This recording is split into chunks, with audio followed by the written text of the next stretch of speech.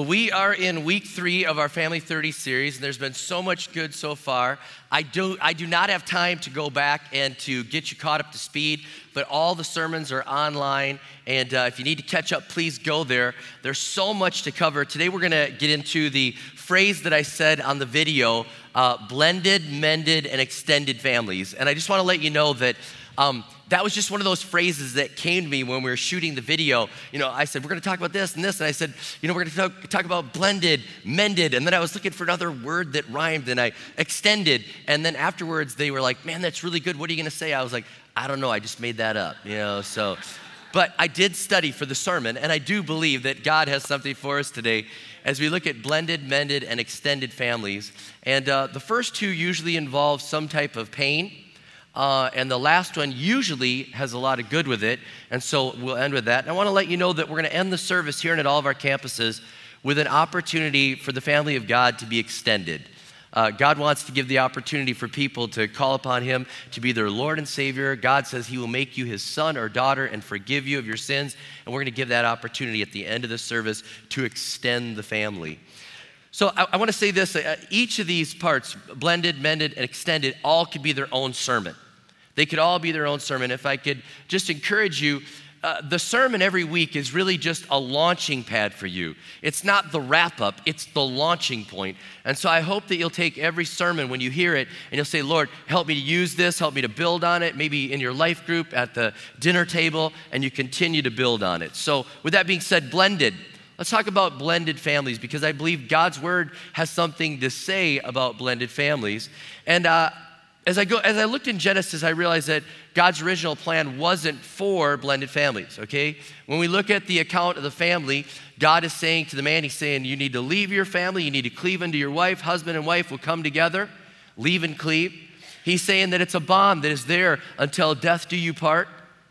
But it didn't take long for the breakdown of the family to happen, for dysfunction to happen. We talked about it earlier. We talked about murder entered in right away. It wasn't much longer, you know, right after that, we have bigamy, and we have all these other things coming on. We have lying. We have all these different family sins that are coming on. You look at King David's family, it seems like every dysfunction that could happen within a family was kind of wrapped up into one family.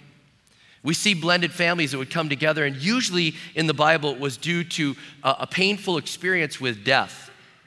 There was a painful experience. Somebody died, and then all of a sudden there was a blended family. You'll see also in the Bible that there were blended families because of polygamy. And if I could just say something about that just briefly. God's word is opposed to polygamy. God kept saying to the people, I don't want you to practice polygamy. He makes it clearer and clearer as He reveals Himself through His word. He's like, that's not what I want. I want one man, one woman. That's the way I want marriage to function. And He is opposed to polygamy. But we see other examples of blended families. We see adoption, and that's a beautiful way to have a blended family. But as I'm studying this and preparing for this, I realized there was one blended family that had divine circumstances. I mean, if you think about it, Jesus was raised in a blended family. Jesus, probably in great respect, called Joseph his father, but he was really stepdad.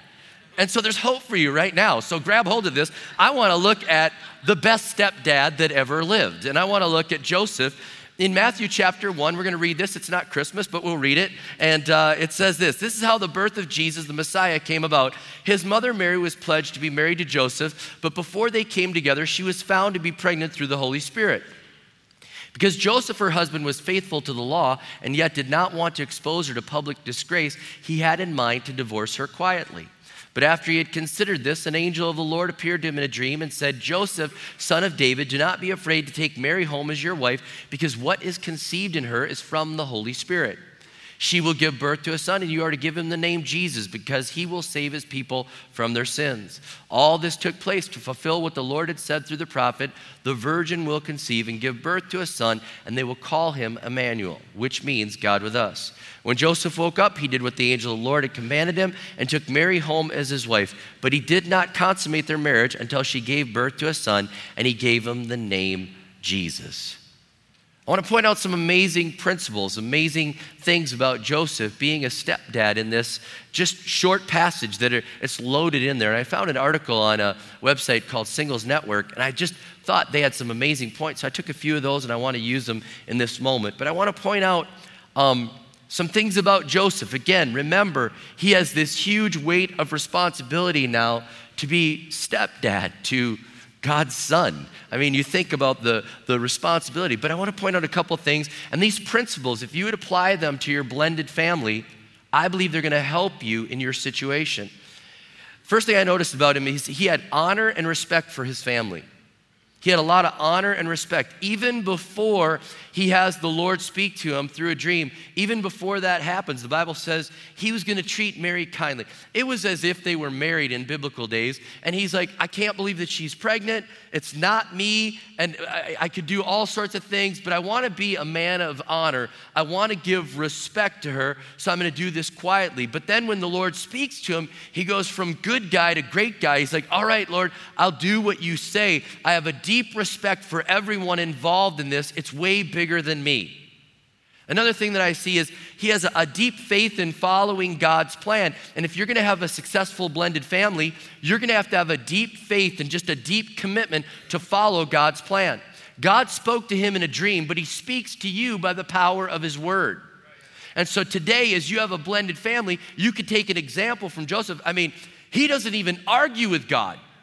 God's like, you're going to marry her, and you're going to raise this child. And you think about it. He has all these things that are going to happen to him. He doesn't argue. He's like, okay, Lord, whatever you say, I have a deep commitment to following you and doing whatever you tell me to do. I'm telling you right now, blended families have a deep commitment to doing it God's way and saying, I desire to do it your way. Another thing is he makes great sacrifices. If you're going to make a blended family work, you're going to have to make great sacrifices. There's going to be friction, and there's going to be dying to self. And in order for this to work, you're going to have to say, okay, I will lay down some things. And you look at what he had to lay down. He had to lay down his reputation. Can you imagine? He's like, I'm going to marry her. And everybody's like, oh, so it's your baby. Not really. No. Right? It's angelic? Right. Angel baby. Got it. Right. All right. You know? So he's laying down his reputation, but he's making great sacrifices to make a blended family work. He lays down his home. He doesn't get to go back to home. The Lord speaks to him in a dream and says, you have to go away from home. He lays down his business, the career, if you will. And he's like, I'm going to move to Egypt. Nobody wants to move to Egypt. He has to lay down his dreams. It was every father's dream in that day and age to be able to have children, especially to have a son, and then be able to have the honor of naming that child after someone in your family. And he has to let go of that dream. Our Heavenly Father tells him the name he will call this son. So he's laying down all these things. And I'm going to tell you this, if you're going to have a great blended family, learn from Joseph and make great sacrifices. You'll have to battle selfishness over and over to make a blended family work. He has patience. In Matthew 1, it talks about, that when he awoke, he did everything the angel of the Lord said, and he didn't consummate the marriage until after Jesus was born. So he has great patience. He has great patience, again, putting his dreams on hold and saying, whatever you want. It isn't until years later that he's able to circle back and come back home, but he has patience to work with God's plan. If you are in a blended family, patience, patience, patience. Great patience. I can just see the friction that happens. You're not my dad. Oh, you're like sacrifices, patience, and all those things. Learn from Joseph. Make this work. Make this work. Another thing, he shows us great outcomes are possible. I want you to believe this. If you have a blended family, and that's the place that you're in right now, I want you to believe that great outcomes are possible. I'm sure you're thinking like, well, of course Jesus turned out good. He's Jesus, I mean, how hard was that? It must be about my Father's business. Yeah, all right. Okay, I get it. But Jesus had other brothers and sisters. And let me use them as an example. The Bible tells us that he had brothers. One was named James. The Bible tells us as well, one was named Jude. It's believed that James wrote the book of James. James was the father and leader of the early church in Jerusalem. So here's the brother of Jesus leading the church in Jerusalem, writing the book of James. Here's the other brother of Jesus. It's believed that Jude, his brother, wrote the book of Jude. So you see that other children in the family turned out great. And I want you to believe this, that if you're in a blended family, you can have a great outcome. You can have a positive outcome. Your family can go on and do amazing things for God. Do not receive anything that says, man, you're doomed, it's blended, just try to get out alive. Man, go for victory. Believe God for great things in your family. Now, again, let me just talk for just a moment where we live. I know it's not angelic visits that cause us to have our blended families, and there are some amazing things that do cause us to have blended families. And if I could just stay for just a moment, if you are a blended family or you've brought someone in through adoption, that's amazing. Thank you for doing that. You are salt of the earth people to do that. If you are a foster parent, I could tell you this, my own parents were foster parents, and over the course of my years in the family, they had about 70 to 100 teenage girls come and live in our church or in our home. And it's interesting, some of them are in our church. So it's fun to see my sisters, and you're probably wondering, like, how many sisters does he have? A lot, okay? But here at all of our campuses, can we just show our appreciation and love for those that adopt and are also foster parents and open up their home and say blended family, beautiful. Now, I know that many that have blended family, you say, well, that's not our scenario. And I know that many become a blended family through divorce and remarriage. And so I just want to speak to that for a moment. And I want to let you know that we are for marriage. We are for marriage. We do everything we can to try to have a family stay together. We give pre-marriage counseling. If you're getting married at our church, you need to go through pre-marriage counseling because we want you to honor that vow. When you're struggling, we have marriage mentors, and you can go to our website and you can find marriage mentors, and they're at every one of our campuses. We have over 80 mentor couples that have helped over 550 marriages in our church. So we are for that. Even when couples look like it's the last end and it looks like it's over, we encourage them to go to Retrovi Ministry, and we hope that they can still reconcile. I want you to know that we are for marriage. I want you to know that we are against frivolous divorce. We don't take it lightly. There's an ecclesiastical responsibility. There's a weight that is on our church, that is on our elders, that we want to make sure that we've done everything we can to save every single marriage. We understand that we're not perfect, but it's in fear and honor that we try to say, God, help us to do the right thing. And I can tell you that I've turned down weddings for close friends and even family members where they've said, well, you know, the divorce happened because we didn't get along. I just didn't like him. I wanted to trade. And I'm just saying, in different scenarios. And we said, we can't take this lightly. We can't take this lightly. So we try to save every possible marriage, everyone that we can. Now, I understand this, though. The Bible is clear that there are situations where the spouse is not bound, where the vow has been broken and the spouse is not bound. Again, we try to help those families, but we give that freedom for the spouse then to leave the marriage. And I want you to know that we stay as strong as we can whenever possible. It's never easy. I know that when couples choose to divorce, I know that it's never easy. It's painful. If there's children involved, it seems to never end. Okay? Because there's always that friction. But I will say this, if you're in that blended situation, I believe that God wants to help you to get to the next level. God wants you to grab hold of the family that you have right now. Make the most of this right now. Believe for God's best. Move forward and see what God can do in your family. I will say this, and I don't want to make light of the situation of divorce, but in the situation of divorce, it's not 50% of marriages get divorced. Right now, the statistic stands at about 39% of marriages get divorced. That's still too high. But the more you get divorced, the more likely you are to get divorced again and again. A third marriage has a 73% chance of divorcing. Okay? Because the mindset that comes into the person is, I just need to look for someone better. I need to upgrade. And there's a lightness that's taken to this. And I want to speak to anybody that's in that situation. Again, being very honest and pastoring in this moment. Instead of looking for a better person, ask God to make you a better person. Ask God, say, God, when am I bringing, because I see people, they get divorced and then they bring the same pain and struggle into the next marriage. Ask God to heal you. Ask God to work on you. And again, everybody points, yeah, but you can't fix them. You can't change them. But you can work on you and say, God, help me to be the person that you desire to me. Help me to be the best that I can be. Now let me talk about mended families. When I think about mended families, I think about dysfunctional families. I think about hurting families. I think about single parent families that are mending, and they're saying, hey, we're mending. I think about widows, and I think about orphans when I think about mended families. And the Bible has something to say about each one of them. And I just want to be clear. I'll go in reverse order. I want to say this about orphans. God loves orphans. Every scripture that talks about orphans, God's like, I've got their back. I want you to take care of them. Don't you dare take advantage of orphans. You love all the orphans of the world. You get out there and you take care of the orphans. That's the way God's heart is, over and over and over again. And I love the ministry that our church does with orphans. We support orphanages all around the world. And in some of the places in Swaziland, we don't actually run an orphanage, but we take care of orphans. We feed them during the day, give them their schooling. We have the church there for them, but we have them live with families in the community. And it's just like running an orphanage, but they have that family base to come from. God's heart is for orphans.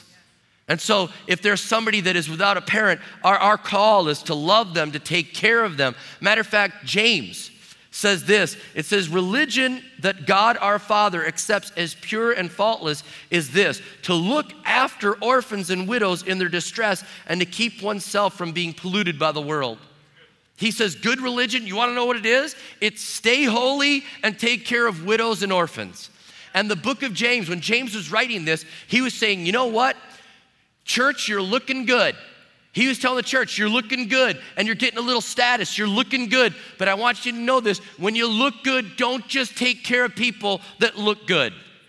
He said, when you look good, take care of people that are down and out and forgotten and left over. And you can see that. James like, don't let rich people have special treatment. Don't do this. He's like, take care of widows and orphans. And I want to say this to our church. As we look good, take care of people that don't look good. Let's always love every single person. Look for the forgotten, the leftover, the down and out, and say everyone is welcome at River Valley Church.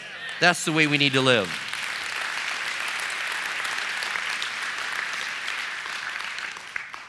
Another thing, he talks about widows in that passage, and there's guidelines and instructions.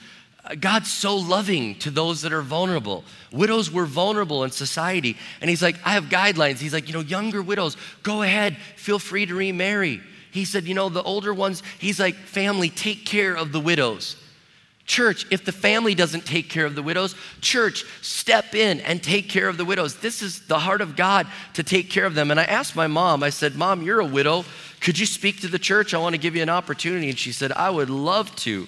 So she wrote me a couple notes, and I'm going to read them for you today.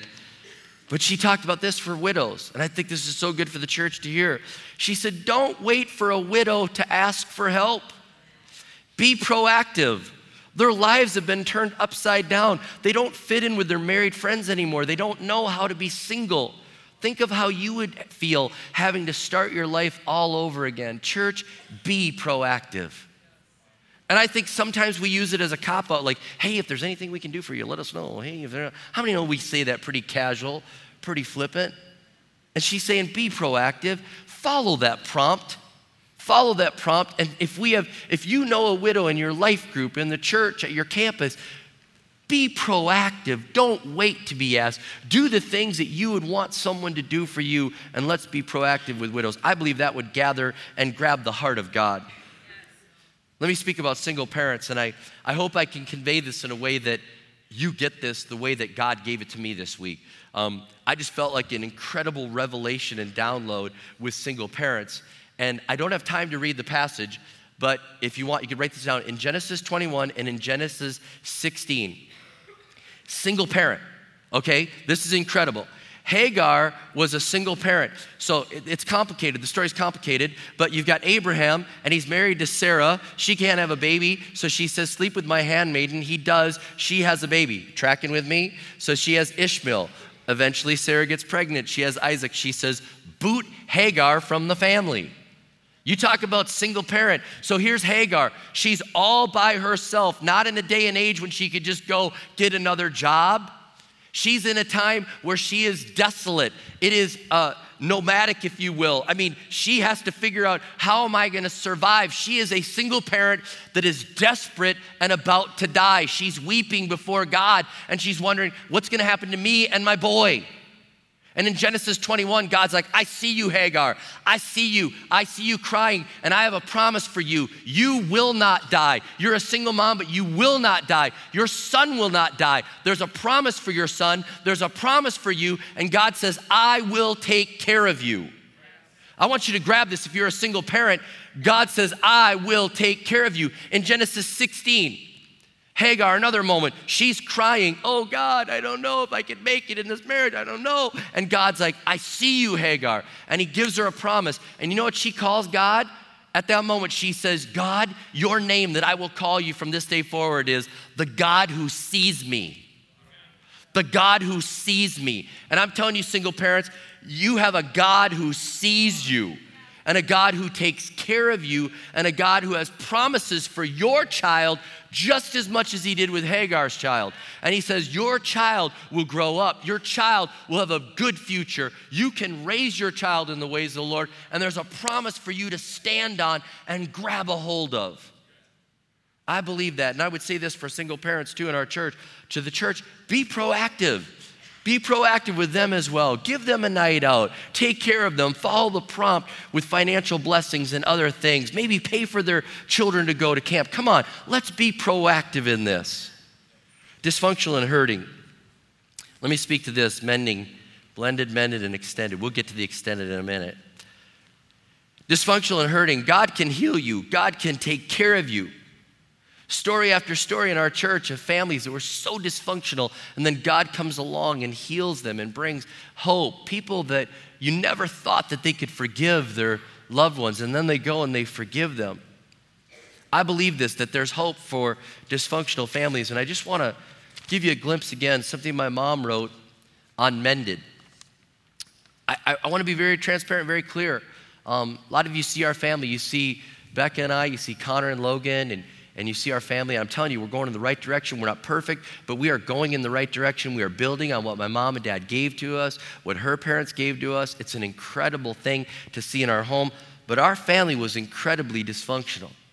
My mom's family was incredibly dysfunctional, all right?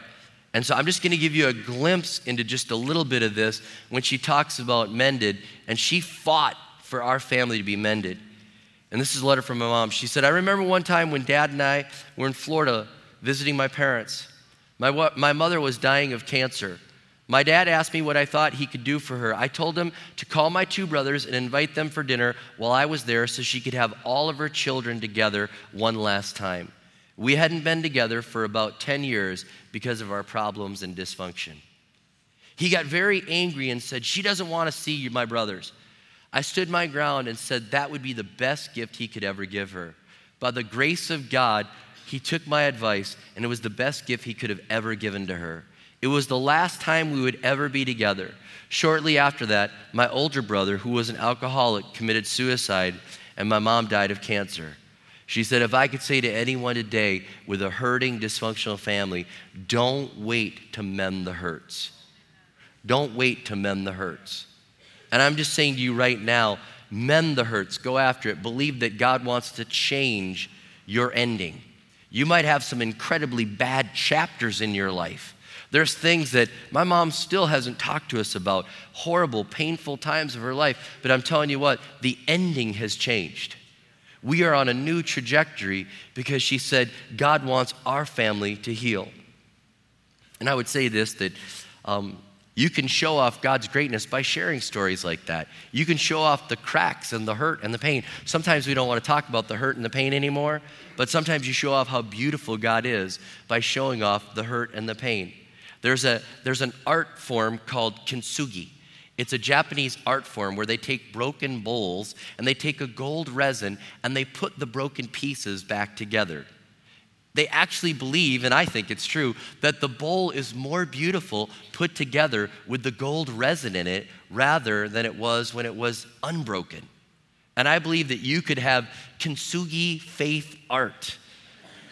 You could say, man, my family, it may have looked shattered, it may have looked destroyed, but the love of God and the grace of God came in and just put gold and beauty where there could have been ugly and destruction. We could have been useless, but now we are useful, not only for service, but also for God's glory.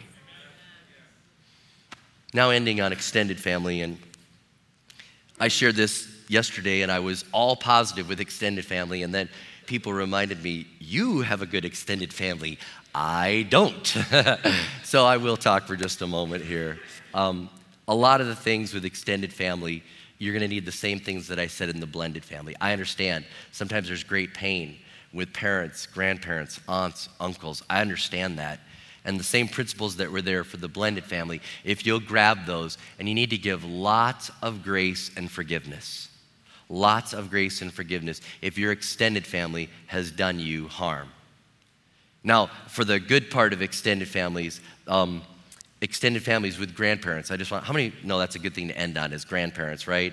We'll end on that. And someday I'll get that title of grandpa. I don't have it yet. And I said to Becca the other day, I said, I want to be known as the fun grandpa. I just am declaring that right now. So word to anyone, if your daughter marries my son, I want to be the fun grandpa. Anyways, the Bible says a lot about extended families. The Bible says this. It talks about Abraham, Isaac, Jacob. Do you know that most of the people in the Bible lived in extended families? When they built a home, they didn't say, like, I got my place, you're moving across town, and you just built right on to dad's house. The son would add on to dad's house, and there usually were 3 generations living in one home. That's why where the Bible says, in my father's house are many rooms. If it weren't so, I wouldn't tell you. He's saying God's always adding on. God's always adding on. He's extending the family. He's adding on. There's many rooms. And God gives so many good things through the extended family, through the grandparents. And I want to tell you a couple things that grandparents or extended family can give as we close this out. The first thing they can give is history. When a grandparent shares, like, this is where we were and this is where we are now. It's amazing when my mom and my dad could share with our children, when Becca's mom and dad could share the stories and tell us about where they grew up and how hard it was and uphill both ways to school and back. You know what I'm saying? Those things. I mean, those things give us a sense of history. But better than that, when they tell us how they came to faith in Jesus Christ. And it gives our family a sense of history and a sense of belonging. I'm going to tell you this, that grandparents can model unconditional love. I mean, I've watched grandparents as they love their children, as grandchildren. I believe it goes beyond unconditional. How many know it looks like irrational love? You know what I'm saying? And you can open up their eyes to a whole new view of God with irrational, unconditional love that is there. And that's something that kids need a whole bunch of. Another thing you can do is you can give the family a better perspective from your wisdom and your age. You can let us know that we can live for the long game and not the now. In the crisis, you can bring wisdom to that situation in our faith and in our morals. And if I could say this to grandparents right now, speak into the morals of your grandchildren. You have that ability. Okay, first of all, you are seen in a favorable light. I mean, you're the one that lets them have a cookie before dinner. You know what I'm saying? They like you. So speak into their life in those areas of morals.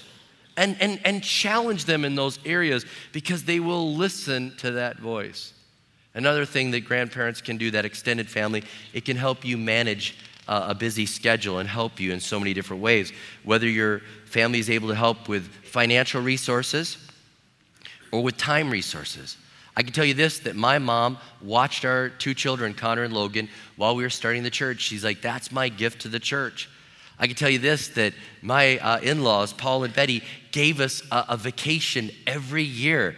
They said, bring the kids to the lake, drop them off, we'll keep them for the week, and you go have Rob and Becca time. Man, we love that weekend. The kids are like, we're going to the lake. We're like, you're going to the lake, all right.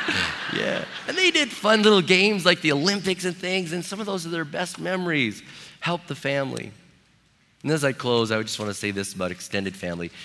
Jesus said it, in my Father's house, there's many rooms. It talks about God extending his family, and there's always room for family. There's always room for the next person that says, I desire to be part of this family. Beautiful scripture in 1 John 3:1. It says this, see what great love the Father has lavished on us, that we should be called the children of God, and that is what we are. It's great love. Unconditional, grace-filled, irrational, if you will. Love that God would say he could love sinners like you and I. And say, I desire to forgive you of your sins. I love you. I sent my son to die on the cross to pay the price for your sins so that you could ask for forgiveness and be called the son or daughter of God. It's a beautiful thing. And he says, I want to welcome you to the family. So here and at all of our campuses, could we close our eyes and bow our heads? And right now in this moment, I just want to ask, are you part of the family of God? Have you asked Jesus to forgive you of your sins? Have you asked Jesus to be your Lord and Savior? Because Jesus right now is offering that again. He paid the price for your sins, and he says if you'll ask for forgiveness, it's a beautiful thing. The love of God can be given to you. The forgiveness of God can be given to you. The grace of God can be given to you, and you can call God your heavenly Father. He will call you a son or daughter. Please don't let your earthly father cloud your view of your heavenly Father. He's perfect in all of his ways. He's beautiful. He's amazing. He's forgiving. He's gracious. And he desires right now to extend his family.